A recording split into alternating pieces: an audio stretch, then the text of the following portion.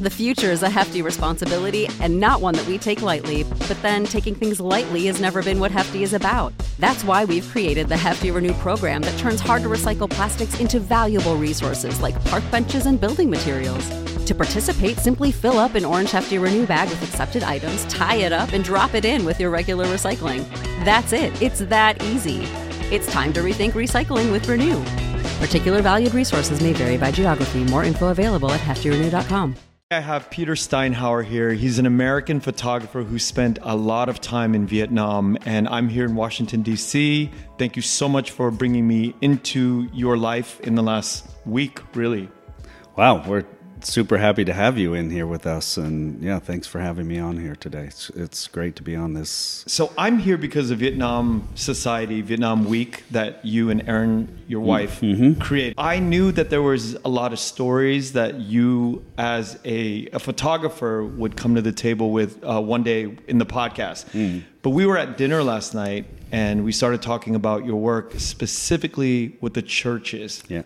But before we get into that, I'd like to ask you, what was the journey that led you to Vietnam?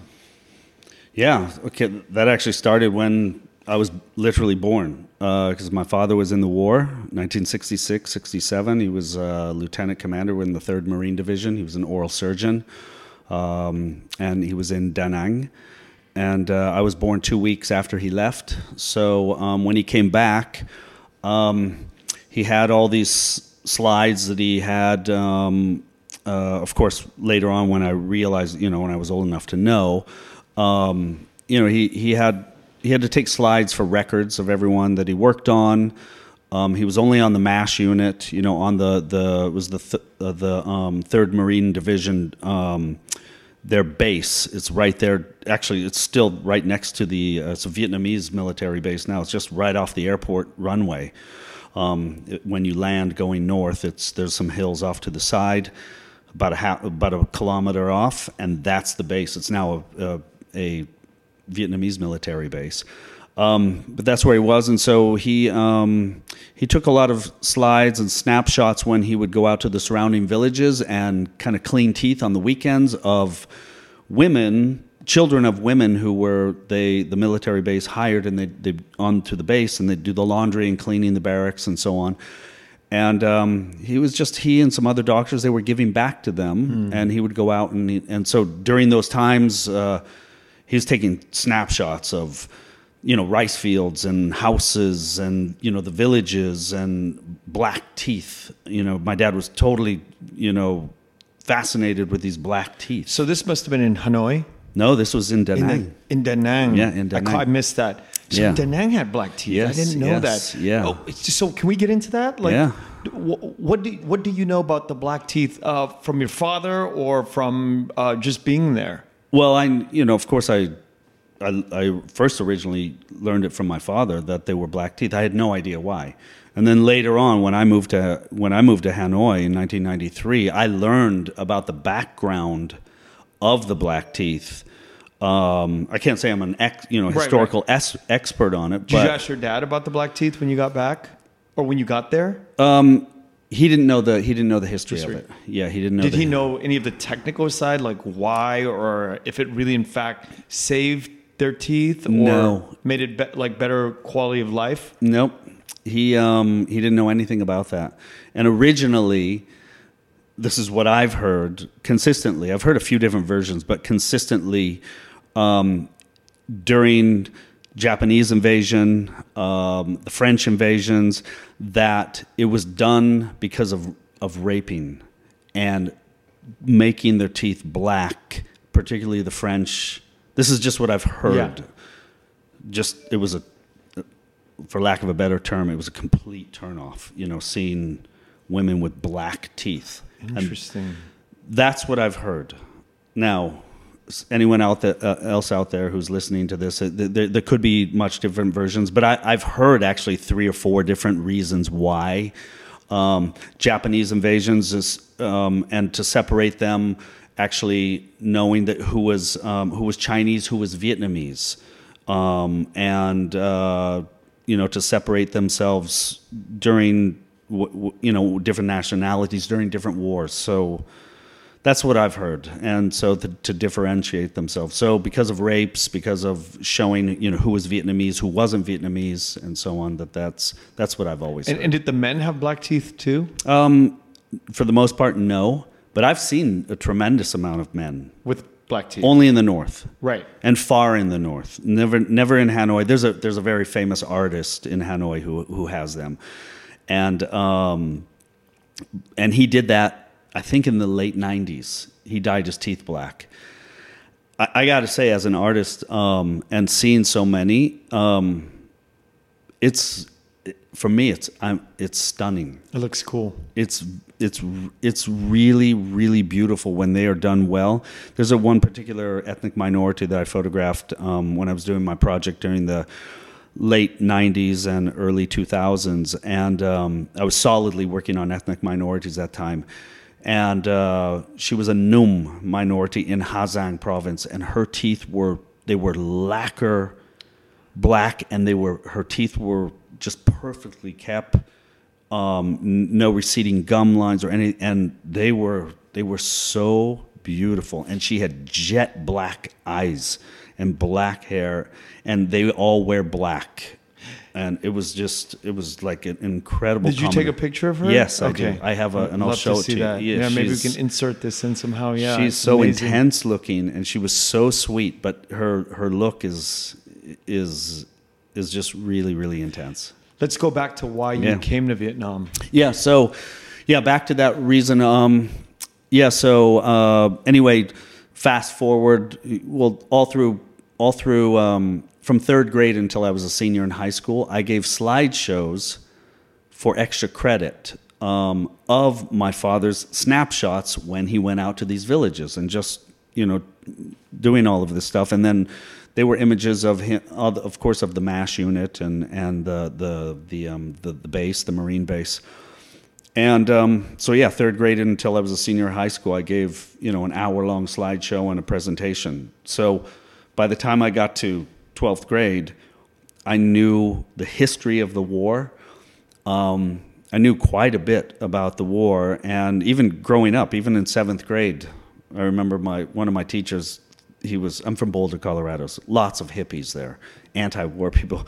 One of my teachers was a big-time hippie, and I think my father was in the classroom with him, and I think he was just really blown away that this kid, 7th grader, was giving a slideshow for an hour on the Vietnam War. So my father in 1989 went back to Vietnam for the first time. He wanted to see who this war was against. And how did he get to go back in 89? There's nothing opened up.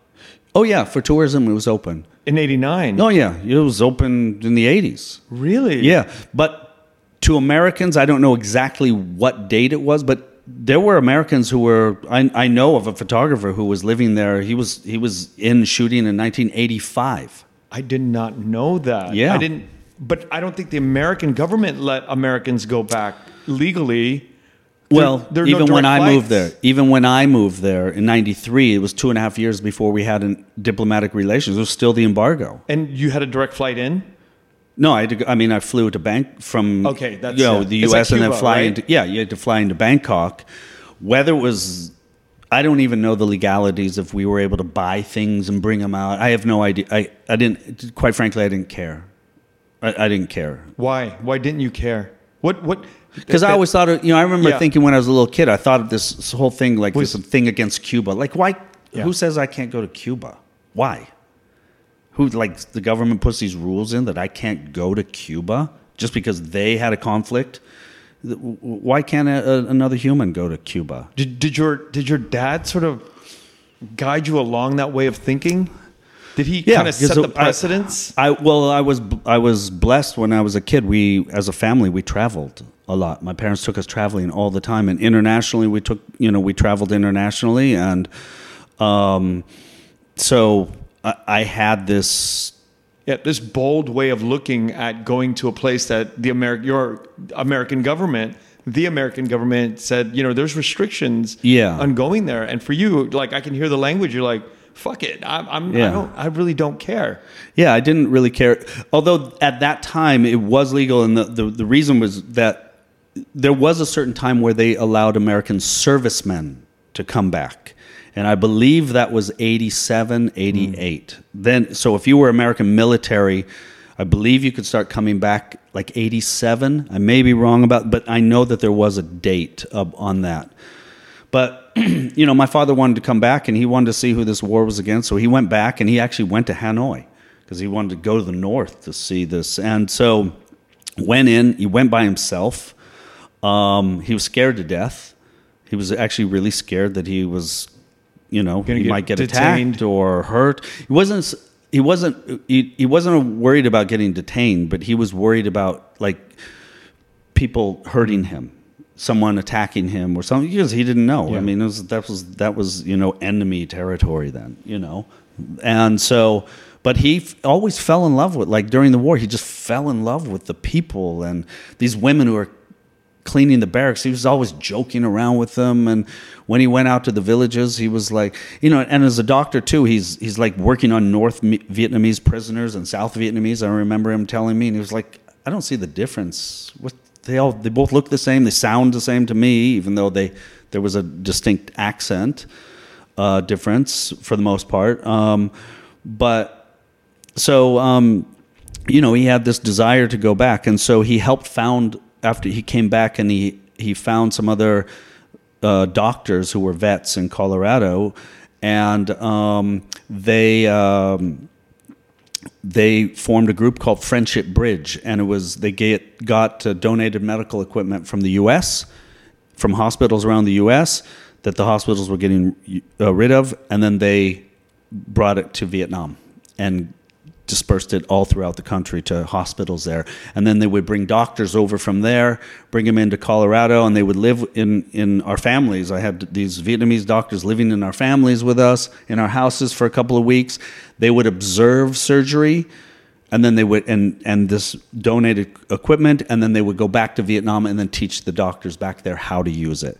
And that first, of course, started in Hanoi, and then it just went out to the rest of the country, that they started working with hospitals there. So in short, my story started when, after a few years, that was 89, 90 it started, and I finished art school at the Art Institute of Colorado in 90, I think early 93, 92, I can't remember. And then I had my first chance to go over to Vietnam to live, which is 1993, and I moved. I was going to stay for 2 months, and just make some black and white portraits and some landscapes.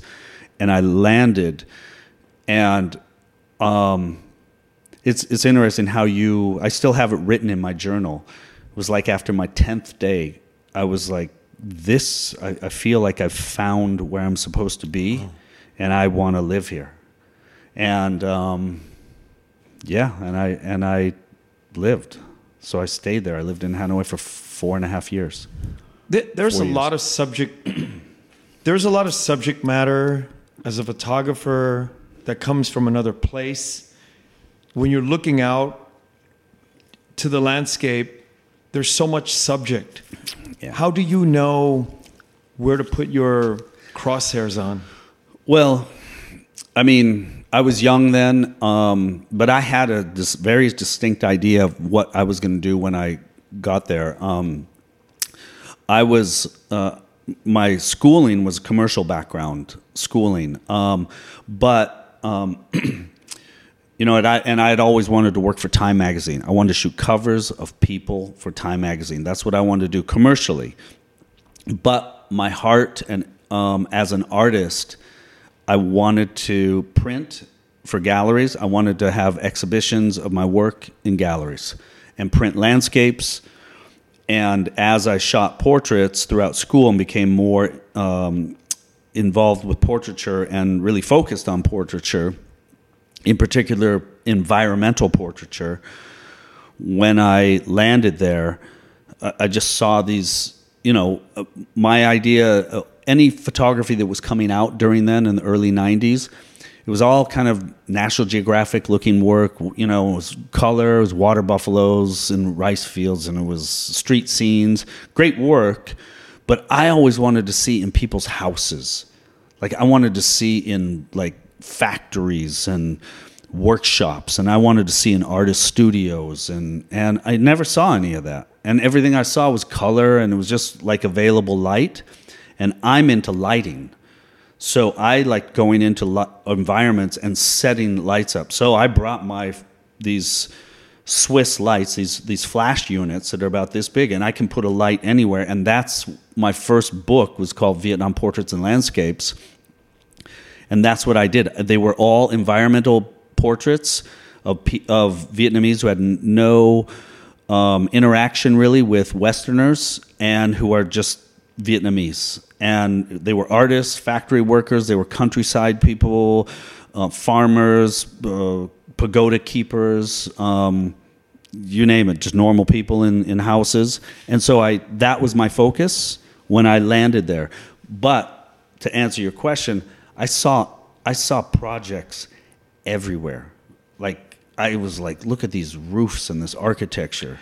When you are a young photographer and you're looking and there's so many options, do you think about the monetizing side of it? And I ask because I think so many artists that are starting out have this sort of like fear that, how can I feed myself? How can I go on with life if I have so much diversity to shoot, or to, like, even music? Like, if you're trying to figure out what genre you fit in, you're trying to figure out all this stuff. I mean, how does your brain process the process of eventually making money off of what you're seeing?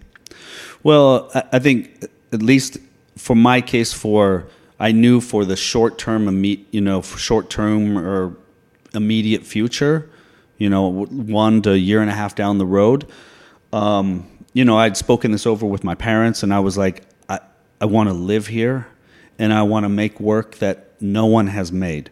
So I was able to, I had saved up money, what I had left from school, which wasn't much, but I had saved stuff, and I sold whatever I could to make money.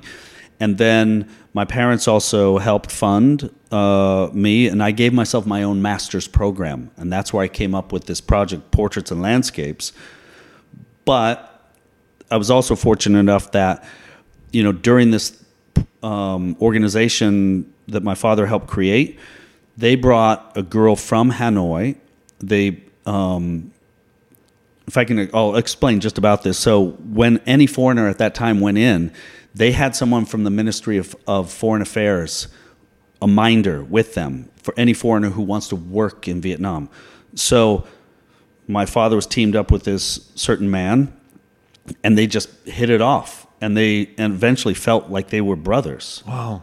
And they had this incredible relationship. Foreigners weren't allowed in Vietnamese houses then, so they would meet outside in a restaurant, and they brought their oldest daughter, who was then 16, and my parents just fell in love with her. And so after 4 or 5 times over the next year and a half, next 2 years, 90 to 92, they asked the family, let's bring her over to Colorado, and we'll put her, my parents said, she can live with us. We'll put her through her last 6 months of high school. And my dad said, I'll put her through the University of Colorado. And that's what that's his reconciliation process. He wanted to give back to this horrible war. That was his first step into, I want to be reconciled with this so-called enemy. So she came over and lived with my family, and I lived with hers. I went over and lived with hers. Her father actually came over, and he started working in the Vietnamese mission, which was in New York, and then he was one of 2 or 3 guys that ended up opening the Vietnamese embassy here in D.C. And I lived with her family in Hanoi. While he was here, I lived with her mother, her younger sister, and her younger brother, right in the middle of Hanoi. And only the 10-year-old girl then, she was maybe 11 or 12, she spoke English. The little boy, he spoke a little bit of English. The mother didn't speak any English. And how long did you live there for? 9 months with them. Yeah, I lived 9 months with them. And then I moved into one house with one of these doctors who was working within the organization, that was involved with the organization that my father helped create. So, and then I stayed on with her, and I lived with her for almost 4 years in her house. So, back to your question is, how did about the money thing? They just live with us. I had no rent to pay. Yeah. I was just like, it's like winning the lottery. I don't know how I got. I mean, it's relationships. That's what everything's about. Everything, in my opinion, is it's about relationships. And I was able to live with them. And what they were getting back from the organization and the medical equipment and the education, she was just live with me. And so she's my, like, big sister. Like, we are like this. She is my sister. The one that came to live with your parents. Well, yes, she's my little sister. Yes, but the woman at the doctor I lived with, who I eventually moved in with, she's like my big sister. And she's Vietnamese? Yeah, Baxi Thuy. She was the head of the Ear, Nose, and Throat Institute in Bach Mai Hospital in Hanoi. And at what point did you begin to learn Vietnamese? Right away, yeah. I mean that was a conscious decision. I need to learn this. I'm going to stay. I'm going to learn it. Yeah, I mean, as soon as that helps again from my traveling background. Yeah. It always helps to say something. You go into someone else's country, at least learn how to say thank you and please. At the very minimum, that opens doors. That's just basic respect. So at what point now do you start picking a subject? I had the subject. Oh, you mean actual subjects? Yeah, actual subjects to say. Can I photograph you? Yeah, well, it's more for me. I want to, because I'm very interested in the journey of an artist as well.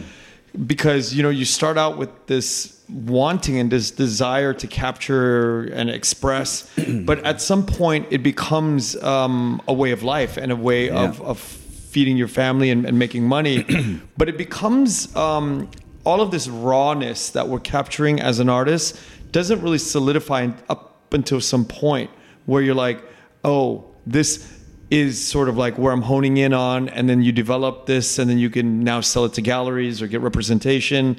And then many years later, you're shooting these churches. Yeah. So I want to get to know the journey to how you go from, phase to phase. That's 30 years. You know. It's, So we're along in the early days where you're like, okay, I'm gonna go here, and I'm gonna start sending it back to gallery owners or whatever professionally. After like 9 months. Oh wow! So my first 9 months of just shooting, and I came back with I shoot big cameras at that time, large format cameras, and I wasn't going around with Nikons or Canons. I come from a large format background, so the big cameras with the bellows and you put the cover over your head. That's what I shot, because that's the quality in those negatives is immense, and that's what I crave. So I shoot all this film. I shot Polaroid at that time because, of course, this is all film. We're talking film these days. For those who have never shot film, there was no digital, so it was all film.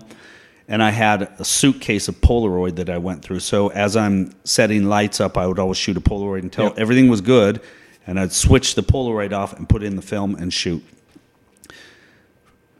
Ziplocs, a Polaroid in with the Ziploc, so I know what either the roll of film or the sheet of film, which goes into these boxes. They're big 8 by 10 inch sheets or 4 by 5 inch sheets, and they go into the freezer.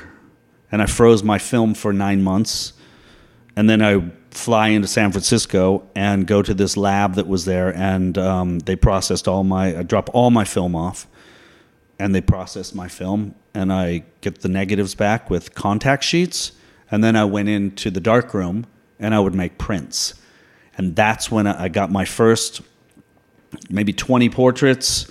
And my first 9 months was focused on portraits. I got some landscapes too, but my focus was portraiture. So I had all these portraits, and I on my way back, I took a month, came home, 3 weeks to a month, got my fill of whatever kind of food I was missing at the time. Mexican food, maybe, probably at the most. Everybody to go to Vietnam craves Mexican food. And I grew up in Colorado, so it's kind of in my blood, or it was in my blood anymore. I can't eat it very much anymore. But on my way back, stop in San Francisco, and I went into some galleries. And I just, look, I'm living in Vietnam.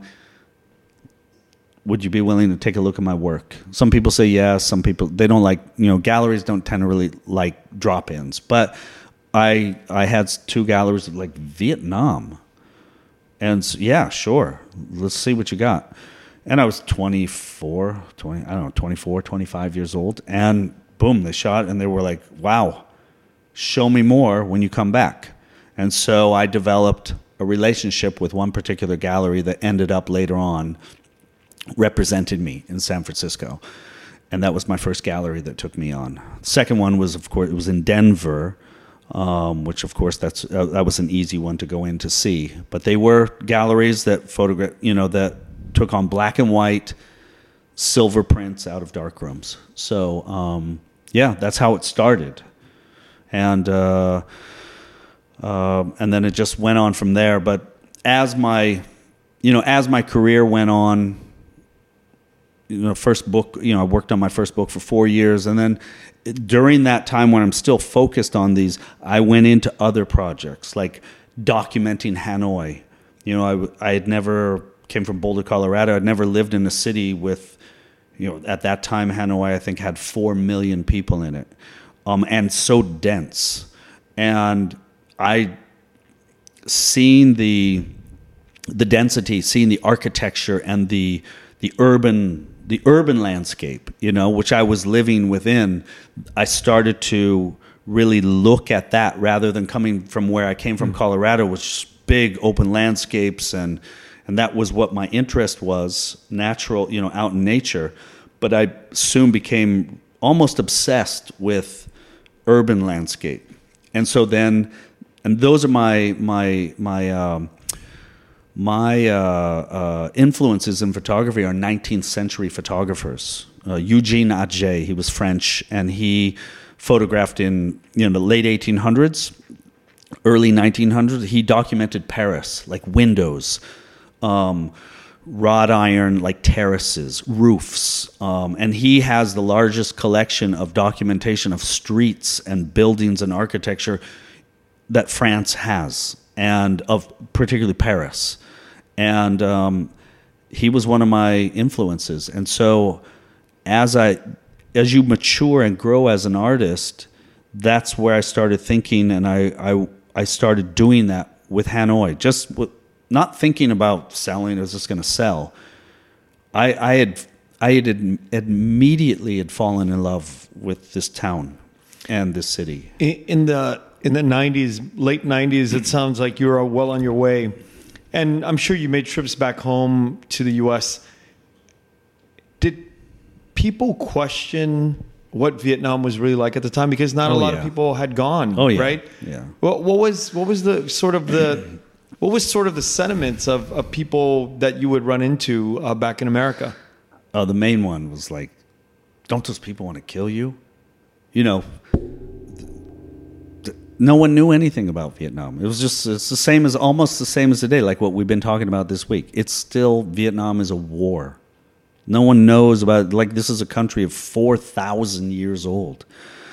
And we don't learn about it here in the United States. We don't learn about the history. And partly because there was an embargo, partly because it was the most, that war has affected the United States more than any other war, and it still does today, as all do. But this one in particular is just still heart-wrenching for so many people. But you can imagine, like, this is going on with Kabul and Afghanistan and Iraq and everything, and the people probably there are probably like not really in that war mentality. If we go back as Americans, they're probably not even thinking they're not thinking twice about who we are. No, like when I had gone in '93, I was, I wasn't scared, but I was a little preconceived notions. Yeah, right? But immediately I found, like, it was so shocking to me. They find out I'm American, and like they want me into their house for tea.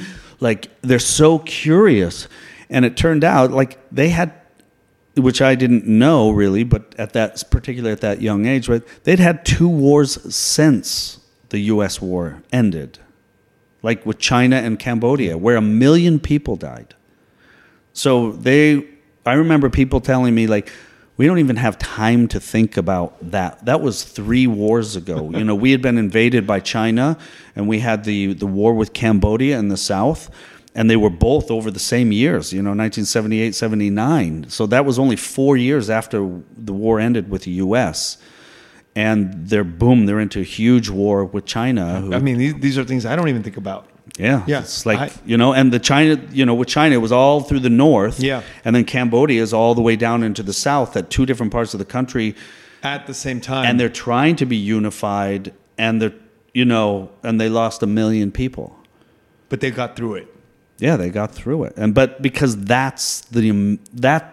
I would say after 30 years of my thing, the most amazing thing about the Vietnamese, they're so unbelievably resilient, and like this power of this strength of just it's survival. Like, it's something that I can't comprehend because I didn't grow up with that. But when you are faced with wars and famine and difficulties with governments and separations of families, and like the list just goes on and on. It's just so hard to comprehend still today. You're left with nothing else you either survive or you die. And the fighting spirit in the Vietnamese is just it's unbelievable. Like, it's just survive, boom, and we do anything to survive after that. So, and it's something I just can't comprehend it because I've never had to experience that in life. And that's how they've gotten past this. They don't forget, but they have this incredible, this is what I've learned about, what I learned very early on. They don't forget the war with the U.S., but they have this incredible ability to forgive and just go forward and just go past it. You've spent some time in the north. Have you spent some time in the south as much? Yeah, I lived longer in Saigon. I lived eight years in Saigon. So let me ask you a funny question. Yeah. Do you consider yourself more southern or more northern? And I ask that because I know you speak the language. I can make enemies, or not enemies. I can get people pretty. What? We'll give you a free pass because Look, I'll say this. I don't give me any clean version. No, here, this is not clean. This is true from my heart. Yeah, I absolutely love both places. If I had to actually live there, which I will one day, again, we will move back to Vietnam one day. It will. I would say the South. I would live in Saigon. Why? It's weather. Now I'm going to preface everything because I won't say that I'm just solidly live there. Yeah. I want a house in both places. Right. In the north and the south. Yeah, I want a house in Hanoi. I want a house in Saigon. I want a house in Ha Long Bay. Like I want an apartment, and that's my desire. But the weather in Saigon and in the south is better. I mean, the weather is very, very, very hot and humid in the north in the summer. But who are you? If you were to take on an animal spirit, is Hanoi. it the north or the south? Yeah, I'm a Hanoian. Yeah. Why? It's the vibe of the city. It's the vibe. It's the food. It's the seasons. The winter. There's, I would say, 3 seasons. It's the winter's cold. It's foggy, and you're wearing big, thick, heavy winter coats, and it's cold, and I like that. I mean, that's where I'm from, Colorado, so I like that. The leaves change, the leaves fall. Saigon is, in the south, it's hot, and it's kind of the rainy season, and there's mild weather. There's definitely mild weather, which happens like right now. October through February is amazing weather. In your thinking, when you think in Vietnamese, do you identify more as a Hanoian or Saigon? Probably, just because I moved there first and I lived there. My first 4.5 years in Vietnam were in Hanoi, and I love it. But like I said, I lived 8 years in Saigon, and when I'm there, I love that city. I absolutely Saigon. I love it. Yeah. And they're very different. Very they're different. both very different. The food's different. The people are different. Culture's different. Culture's The way different. they see life is very different. Yeah, and both of them are amazing. And then the center, the center is amazing. It's much slower, but I still actually, for me right now, the most beautiful and best city, and I think vibrant and cool city right now is Da Nang. Yeah, It's popping off the map right now. And it's been like that for like the last 7-8 years for me. It's like, wow, this place is amazing. It's right on the, it's on the beach, and that's where Aaron and we were married on the beach there, right where my dad was. It's spectacular. Yeah. Let's get into the churches, because this is something that blew my mind. So you traveled around, and I think you began to notice this stuff on day one. The fact that there are these old churches that the French sort of brought their flavor into the north. And there's a huge Catholic contingency up in the north. Yeah. And we witness vestiges of French culture dotted all along the countryside in the north and around Hanoi. Tell me how you began to kind of explore these pieces, and why you gravitate so much towards it. Well, I think, it's when my first month there, I went down to the province called Ninh, and it's south of Hanoi, about 70 to 80 kilometers. We went down there. They took me down to their house to see the relatives and so on, and I saw these enormous cathedrals, and it just blew me away. What is this thing? I didn't know there was. I didn't know these were here, and they're big. These cathedrals are huge. They're equal to anything in France, and you see these in all over Europe. All over Europe, they're huge cathedrals. They fit like 1,000 to 1,500 people inside. They're enormous, and I was just completely. The interest about it was because that's the last thing I expected there. I was thinking pagodas everywhere, because it's it's a mostly Buddhist. At least when I got there, I thought the whole country was Buddhist. I was young, so I didn't quite know the history yet. But then, of course, I found out later on, these things came in before the French. The first influx of Catholicism came in 400 years ago, and then followed by the French when they came in to colonize, and then they brought much more of it in. But these churches weren't there 400 years ago, right? That was no, they weren't. Catholicism came in. There were smaller ones, but and then eventually grew, and the main part of them were in Nam Dinh province, Nam Dinh, Ninh Binh, and right next to these are three provinces that flank each other that are south of Hanoi. The center one is Nam Dinh, Ninh Binh, and then Tai Binh. And those three provinces, but particularly Nam Dinh, has the highest density of Catholicism. It's woven into the fabric. It's every day. Like everyone in the province is Catholic. Everyone is it's incredible. And there's so I learned about all of this as time went on, but I started to take this project on again recently. I was reminded of it.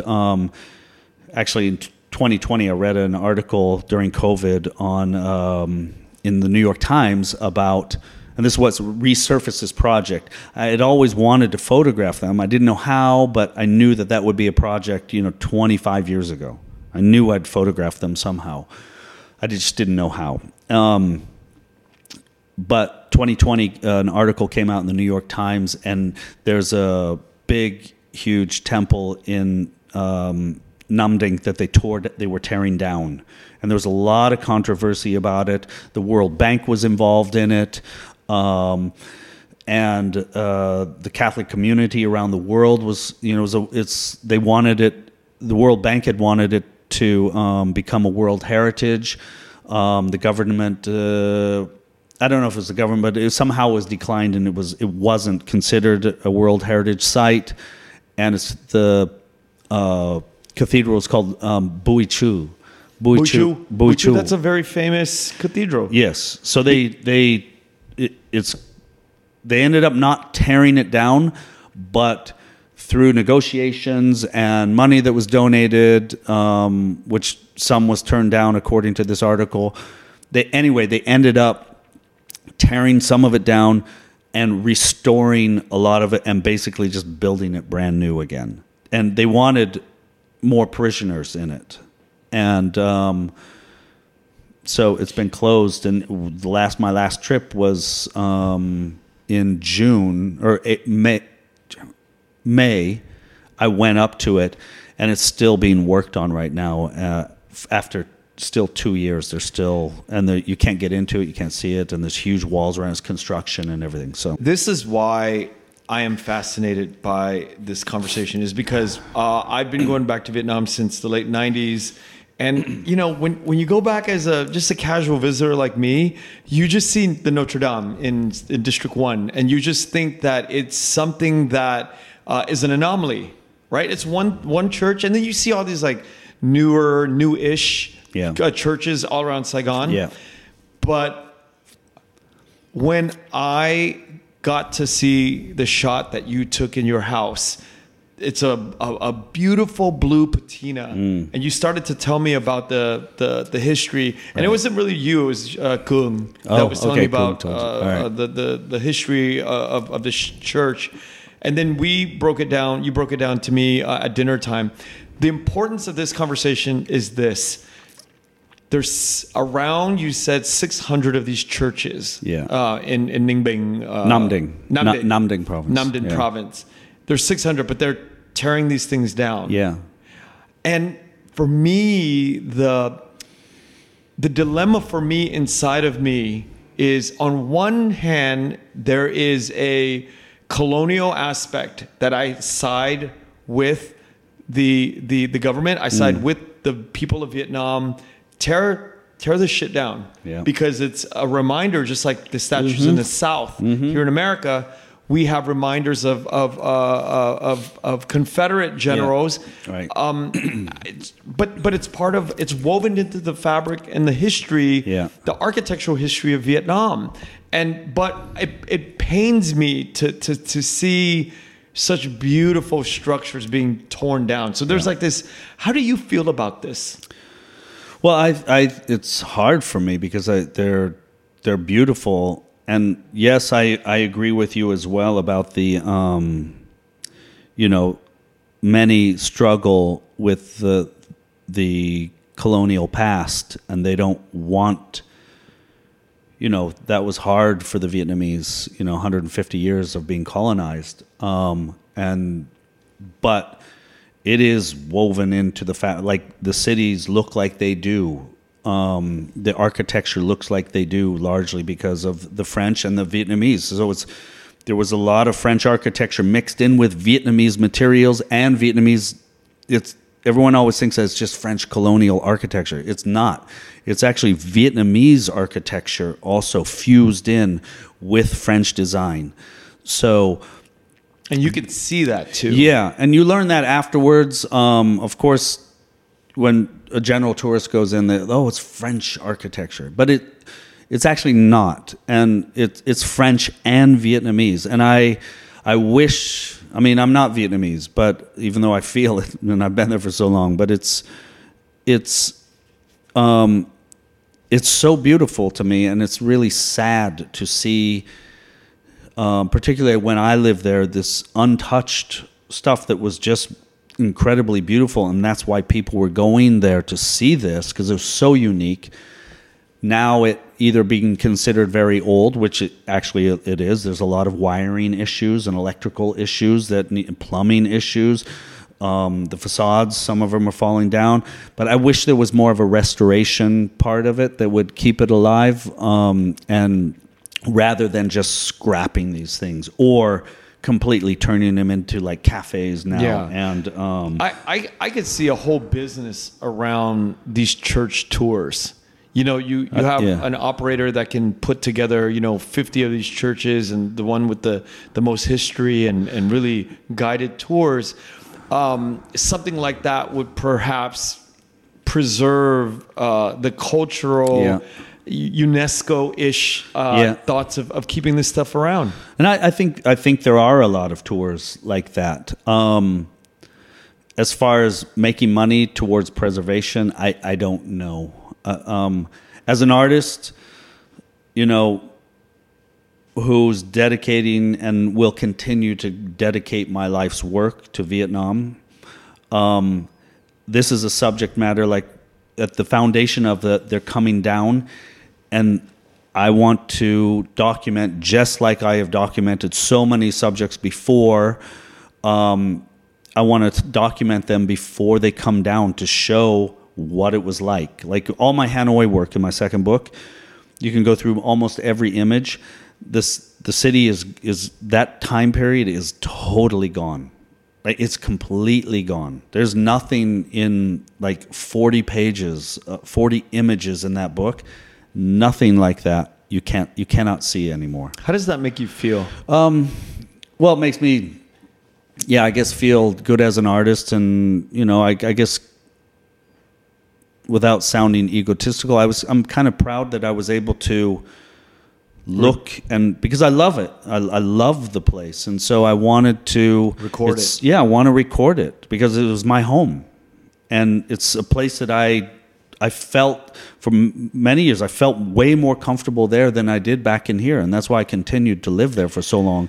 But at the same time, it's I'm sad. Yeah, as a human being, you are doing the cultural work of preserving. This is really just humankind at this point, right? There's no white, there's no Vietnamese, there's no nothing. It's just your eyeballs and your brain is recording a relic of the infusion of these two cultures. And I think that when I think back on it, your work in the last 24 hours, because I've been thinking about this, has melted away my prejudices of holding on to the past, of colonialism, of how I view white people, being in Vietnam. Wow. Because now I want to approach it a little bit more openly, which is, this is just humankind preserving something just so beautiful. And when I do look back on these churches, I know that my mother came from that town. Yeah. Because she's Bắc Nam Tư and Bắc Ninh Nam Định and all of those places. Yeah. This is her hometown. Wow. And these are the places that I know. Growing up, I heard a lot of accents from Buchu and these places. So now I literally have context to the visual side of why these things were so popular. Yeah. And you're not Vietnamese. I don't look at you as a white guy anymore. I look at you as a human being because of Vietnam Society and Vietnam Week and where contextually we are today, literally today. I feel just a closeness to humankind because we are able to put these pieces together of the Vietnamese culture. Yeah. Yeah, I don't know why, it's interesting how to the war, this war that we are against, it out of the war creates beautiful things. I have 3 amazing children who are half Vietnamese. If the war never happened, I never would have met my wife. She wouldn't have come here. Vietnam Society wouldn't exist. I wouldn't have my 3 kids. You probably wouldn't be here. Yeah, I think about that often. Yeah, and then I think about Vietnam Society and Vietnam Week, and I'm like, why do we need to have this? Yeah. Why is it important to have this autumn festival day inside this auditorium at Eastern Market here in DC?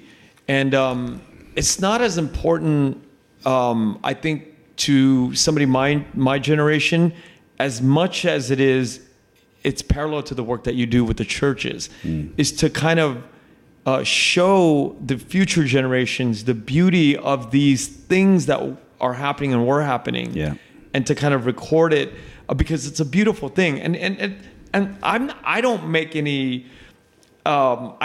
any false illusions in my mind that this stuff is going to last forever. It won't. It just won't. It's just like the churches that you shoot. Yeah. That Jung is not going to be third, fourth generation here. Right. I don't think it's. I make no illusions about that anymore.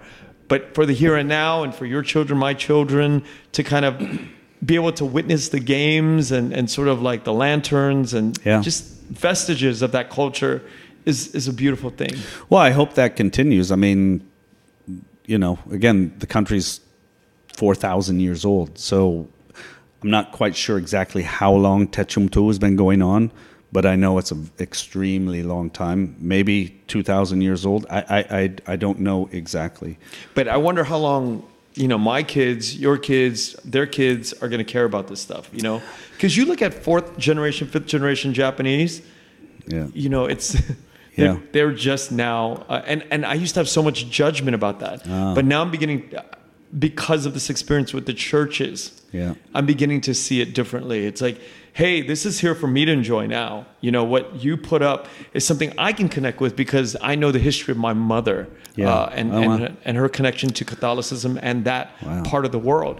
And when she sees these pictures in a book or something, it will rock her soul because she's a diehard Catholic and no judgment anymore because I really walked away from Catholicism, but now it brings on a whole new meaning, the churches and the beauty of it. It's interesting you say that because the people who I meet actually, particularly in Vietnam and in particular in Hanoi, because that's when I go into work there in Nam Dinh, I'll do like 9 days in Nam Dinh and then I come back to Hanoi for 2 days because the work is very intense. And then I go back down there for like another 9-10 straight days of working. It's getting up at 4:30 a.m., 4 a.m. And, we're working until the sun goes down. Eat dinner, go back to your little, hotel, and then, I got to download images, blah, blah, blah, get some sleep, and then I'm back up again at 4 a.m. It's just driving around. So the people, when I come back in to Hanoi, when I come back and talk, people are actually, and even my assistants who are with me, they know what I'm doing. And they were working with me for a long time, but then they start learning about all of this. And when talking to other people, adults, even adults in Hanoi, and I show them the images and they're like, oh my God, I know these are there, but I've never really taken the time to really understand how incredible these places are. And particularly young people, like, 20s to 40, when I show them, they are like, some of them are even like, this is Vietnam. Some of them don't even know. I wish there was a podcast just dedicated to the history, the design, the paints, the patinas, the architecture, everything of these churches, and then one that we just dedicate to, and we'll get into this right now, to the shooting of the church. Let's make one. No, I mean it requires a lot of bandwidth, to really put something like, like a 10-part series on these churches. But it's so esoteric, it's so niche that I'm totally fascinated because each facade has a different feel. Yeah. And like who designed this stuff? Who are the builders? Yeah. How did they finance this stuff? How did they fund it? Yeah. Actually, that's a great question. I don't know about the funding of all of that. I know that I do know that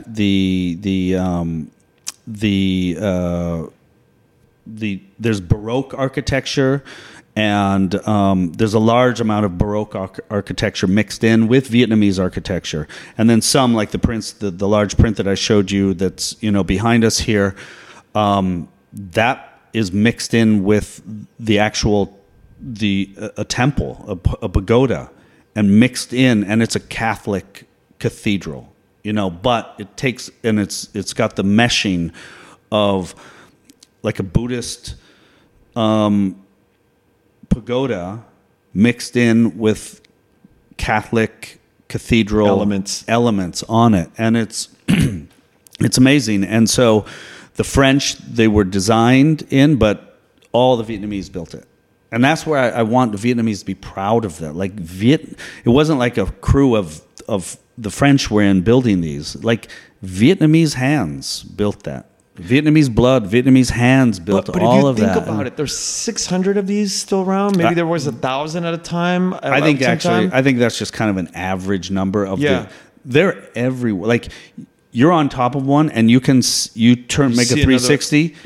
You see at least within like 2 kilometers, whatever, like a mile away. You can see in the distance. You can count like probably the 5 steeple or 6. Of another one. Yeah, they're everywhere. Everywhere. Yeah. And like again, my brain goes to how did they? I mean, these are probably equivalent to multi-million-dollar projects back in the day. Yeah. And who funded it? I don't know who where put all this stuff together. I have no because idea. They just didn't magically appear like a mushroom. And it's a lot of material. And there's stained glass in it. It's not like painted glass. These are stained glass. It's stained glass that's in there, and there's the tiles on the roof, like the one that I showed you. I mean, that looks like it's right out of Italy. Yeah. And all the tiles on the top, and that's expensive material. And to get them cut, and then all the motifs all the way around, and the when you get up, when people go in and see these, like the carving into them, into the stones and the bricks, intricate work. It's incredible. Now when you first started to see these things, I'm sure that you were wondering, because we talked about this, I'm sure you were wondering, because when you're standing below on the floor level, did you think that you were getting an accurate picture in your mind's eye of the facade? I mean, what was your approach to getting this thing shot? Yeah, well, I'm an architectural photographer, so fast, you'd asked me earlier about my career. It was starting about 18 years ago. I started to transition into urban architecture and then solidly architecture, man-made structure. So I like things very uniform, very structured, I don't like, as an architectural photographer, I don't like converging lines going up, like looking up at a building. I like things very straightforward, very... so when your perspective skews the lines, right? Yes. And so these things are so big that normally I would want to get up on, if there was a building, in front of it, I'd get up on like the 10th floor and shoot straight out to see how the architect originally thought, when they think of these cathedrals, how they thought them to be designed. They didn't think of them being down on the ground looking up at them and seeing lines go up. And they always, when they're drawing them, they have an idea. And but there are no 10-story buildings outside of these things. So it took me a very long time to think about how to get perspective on this. And that's when I told you I found a company in Europe that has these tripods. They're actually made for satellite phones, or you see them on satellite dishes. You see them on television crews where on the back of a truck, there'll be like this pneumatic mast that goes up like 30, 40, 50 feet. The military uses them all the time. And there are these sections of 1 meter that you pump them up. Hydraulic goes up. Mine is pneumatic, so you pump it up with a hand pump, and these sections go up, and mine goes up 32 feet or 8 meters. And I found a mount for the top to mount the camera on that has a long cable, and then I can do a little bit of movement. The camera can go up and down, so the base can swivel. Yeah.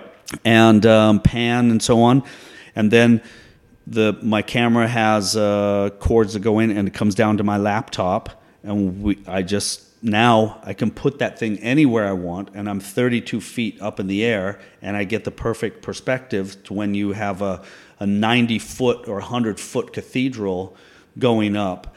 I am pretty much in the middle going up, and I have this perspective that no one can ever get, and it shows these things in the light that I feel that they should be shown in. And is there a feed that you get to your laptop? Yeah, that you can see? It's a live feed. Live so feed. yeah, so it's going down. I can see live on there, and I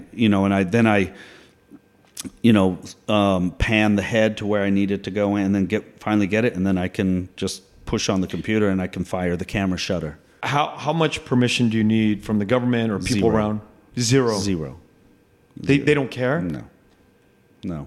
I mean, somebody should be paying you, running up to you and say, thank you so much. Here's a red envelope, for doing this. I wish. Hopefully, I hope one day, I really do hope. I hope this means something to the Vietnamese. I hope all the work that I've been doing over the 30 years, I hope my documentation of Hanoi will mean something to the Ministry of Culture and the cultural historians. I hope my recording of Vietnam and the landscapes and so on will actually serve as a record, for the government and for the people, for the people, like that, and that it will be able to be shared. And long after I'm gone, that's part of what I want my legacy to be about, that I documented this country and I photographed things that are no longer here. This is what we used to be. And why do you think you give so much emotions to this specific region or work? I don't know. I really don't know. It's just my calling. I guess if you want to get down to it, I have faith in God. That is who I am. I'm not Catholic. I'm Christian.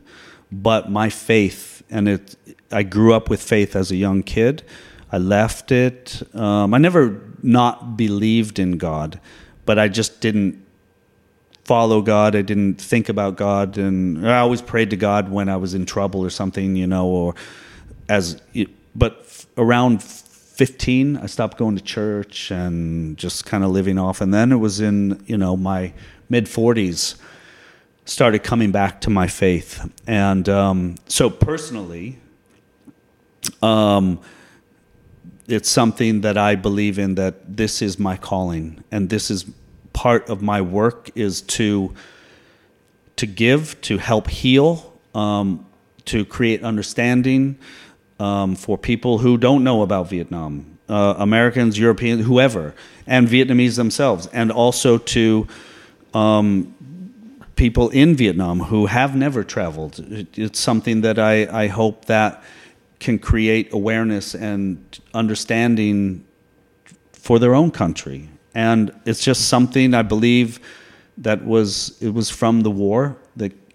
For my instance, it was for the war, because my father went there, and that's where the interest came in for me. And as soon as I landed, it was like, this is where I'm supposed to be.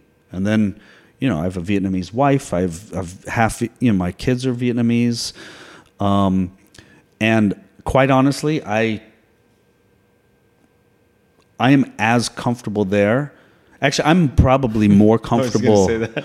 I am probably more comfortable there than I am here. And it's been that way actually for probably a good 15 to 18 years, even though I struggle there sometimes, because there's certain things about here that I don't like, and I struggle with as well. But I'm so comfortable there in all situations, whether I'm in the countryside, whether I'm deep into the Mekong Delta, whether I'm in both, any city. I'm just like, I'm out on my own. I absolutely love it. We all have these funny assumptions in life where you look at something and you assume what you think, and what you see is, I'd been working with Erin for the last few months, kind of supporting her and making introductions. making introductions when I can. And I'm like, I see your name and I don't know who you are, and it's off to the sidelines. I'm like, oh, Peter's just here for the ride, right? But that's not the case at all. It's not. And now I could see the driving force of two people doing this enormous heavy lifting here in Washington, D.C. To put these events. And I would like my audience to know how important it is to travel to Washington, D.C. every Tachungtu from here on out. And I really continue. I hope that you both continue to do the work that you do, because although I come from the biggest community outside of Vietnam, the biggest Vietnamese community outside of Vietnam in Orange County and LA, this is nothing. We have not put on anything compared to what you guys have done here in Washington, D.C. Thank you. It's like what we've spoken about in certain situations. We started thinking about this 20 years ago, and I think that was most certainly, an odd situation how Erin and I met in the very first place, because she saw one of my images at an exhibition and it brought her back to her childhood. Even though she was American, she was going back to Vietnam every 6 weeks. She wasn't feeling Vietnamese then, because she coming here in 79 and having to, like what I spoke about before, survive, and that meant be an American. That's in her words. She had to become American she was living here and she wanted to succeed. So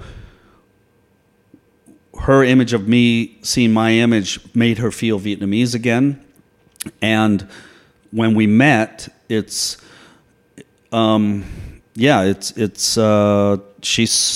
I think through my work, trying to think about like who this white guy is, who's been living there already, who's been working there for 20 years already, knows so much more about my country than I do. And those are her words. And eventually this started bringing her back. And then we started thinking about all of these things. 20 years ago, we saw a film festival at the Smithsonian here. And that's when we both came out and we were like, one day we got to have a Vietnamese film festival here. Let's do a Vietnamese, because there was no Vietnamese films here. And so here we are 20 years later, and not only did we have a film festival, but we have a whole entire week, Vietnam week, planned with, writers and authors and artists and culinary, and throughout the rest of the year too. We have events every month and a half. We have something going on too. So and that's promoting Vietnam through art and culture. There's no politics. There's nothing. It's just solidly art and culture to bring awareness and to Vietnam. Peter, you're a storyteller by trade, by definition. Your heart. What is the difference between the storytelling that you do through photography with these churches versus I guess what I'm asking is, why not put a documentary together to explain more? Because now I'm banging at the door for you to be like, can you find out more? You're over there. Yeah. Why don't you just put a video crew together? I'm just wondering out loud, has that crossed your mind? Why would you not do that? Because your visual ability to put these frames together continuously to put some context to the history, to the way these things are built, the design, the funding. I'm sure you have the same questions I do. Yeah. Why? What would stop you from doing that? And what's the difference? I mean, has it ever crossed your mind? I guess me personally doing that, it's more of mental capacity. What I can, it takes so much of my time and my focus to actually just work on my project alone. However, it's interesting you said there is a Vietnamese company who actually went with me. They are making a documentary on me, and particularly on this project. And they went with me for 3 days on my last trip down to Nam Dinh, and they will be going again. VTV, Vietnam Television 4, who just interviewed us and who was here, who you met, they are going to do a story on this as well, which I it's a feather in my cap or whatever. I'm happy. I don't particularly like seeing myself on TV and stuff. I don't like hearing myself. I'm very critical of myself on that. But I hope it brings awareness again, more awareness to on this particular subject of the cathedrals. These things are 150, 135 years old, and they're being torn down, and it's sad. And they need to be. They need to be protected. They need to be protected, and there needs to be. It sounds like VTV is going in to do 3 days, 4 days with a profile on you, but you, I'm sorry, need to be the leader of this, a bigger documentary, because I would enjoy it from your visualization of these churches in a video or in film, right? I need a crew to help me, like a planner and that's and what producer, I'm talking about. Yeah, because this sounds like VTV's segment. It's a segment, but if you were to be like getting down to the history and really digging deep and getting visual, like the way you do in photography, that would be a different level. I'm hoping that will happen with this other company who is actually, they are funding it and they are doing the full document, like they are making a documentary, and they are going to follow me the entire project. We are searching out historians, actually. I'm not a historian. I can help with that. I can help some historians, Fantastic. Yeah. I mean, getting a historian to look into the history of all of these and what's happening behind the planning. I don't know the future of the plan. I just know that they're coming down, and I know I'm scratching the surface on all of this stuff. My job is just to photograph and document them before they come down in an artistic way as well. I'm an artist, and these are my main source of income is selling prints in galleries, and so I'm actually photographing these in a contemporary photographic vision that I'm hoping that people would want a beautiful contemporary print that's it's 80 inches tall by 64 inches wide. It's like a vertical big screen TV on a wall inside of your living room or something. They're beautiful. Yeah. The blue church that you have in your it's like magnificent. And who in their right mind as a Vietnamese person would not want to own one of those? You know. Well, that's what I hope. I've got 3 kids going into college. I need some print sales. No, it's but that is actually how I make my living as a professional artist. But I, back to your point about the documentary, I would love to have. I think it's important too. I mean, of course, I would love to have a documentary on it because I do feel the importance of it. That's a big project, and there needs to be funding for it as well. But it's again, like the basis of this, it's important. Like this is important for the history of this country.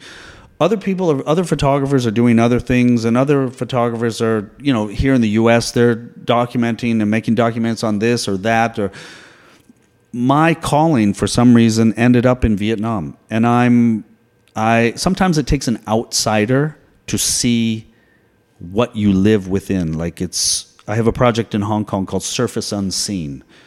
I lived in Hong Kong for 6 years, and I love it there. And I see things, I go around, see things because it was a new place for me. And I could see things that normal everyday people go by and they don't catch. And it's the same thing with here, when we had so many friends from Vietnam who were here this week. They were just on driving into DC. They were pointing things out that I drive by every day that I didn't see. And so sometimes it takes an outsider to come in to see things differently and point things out. And maybe that's where my calling came in. And all I know is that every time I go there, I have a list of projects that is... It's like 20 deep. I mean, it'll continue the rest of my lifetime. I know that I will just continue to photograph there. I have like 20 projects I could work on right now. The church project for me hits me in a... Wow. It's well, your probably grandmother's from that's why, yeah. And it's probably the way Aaron. Now I get it. Now I see the connection that Aaron saw in you 20 years ago, or however many years ago, when she felt that connection. Because when I saw the church, and you know, I just, it's just strange connection. Like, I have scenarios playing in my mind right now. Like, how could I be involved in this documentary? This is how deep it's going. Wow. How connected I feel about it right now. So thank you so much, Peter, for coming on and actually opening up your studio, your home, your city to your guests and to me, and allowing me to sit and have this conversation with the work that you do. This week has been great. It's been fabulous meeting you, you know, and as soon as I've known about your podcast, and it's just, I'm listening to it all the time, and it's just like, wow, this is awesome. You know, and then when you get involved with Erin, to ask her to come on, and we're talking with you coming here to Vietnam Week, I was just really excited to meet you, and this has been a privilege, and I'm so happy you asked me to be on this. I'm not Vietnamese, but I'm sitting here and giving the last 30 years of my life, you know, work in that country here. That's what I'm dedicated to. Yeah, and I appreciate now that. I've opened my heart a little bit more to the fact that just because the guest is not Vietnamese, because I still have reservations, but after today, I'm like, wait a minute, I have to get a lot more open with this idea of anyone who is contributing to the cultural sort of like visualization or taste or whatever. It's a building block, and it's a mosaic of things that human beings can experience when it comes to Vietnam. So I appreciate you opening up my mind and my heart and being able to experience Vietnam through a completely different lens. Great. This was fabulous. Thanks for having me. Thanks for having me on. Yeah, excellent. Thank you for listening to The Vietnamese with Kenneth Nguyen. Special thanks to Brittany Tran, to Jane Nguyen, Catherine Nguyen, Tina Pham, Sydney Jamie, and Christo Trin. Please find us on Instagram, Facebook, and TikTok at The Vietnamese Podcast.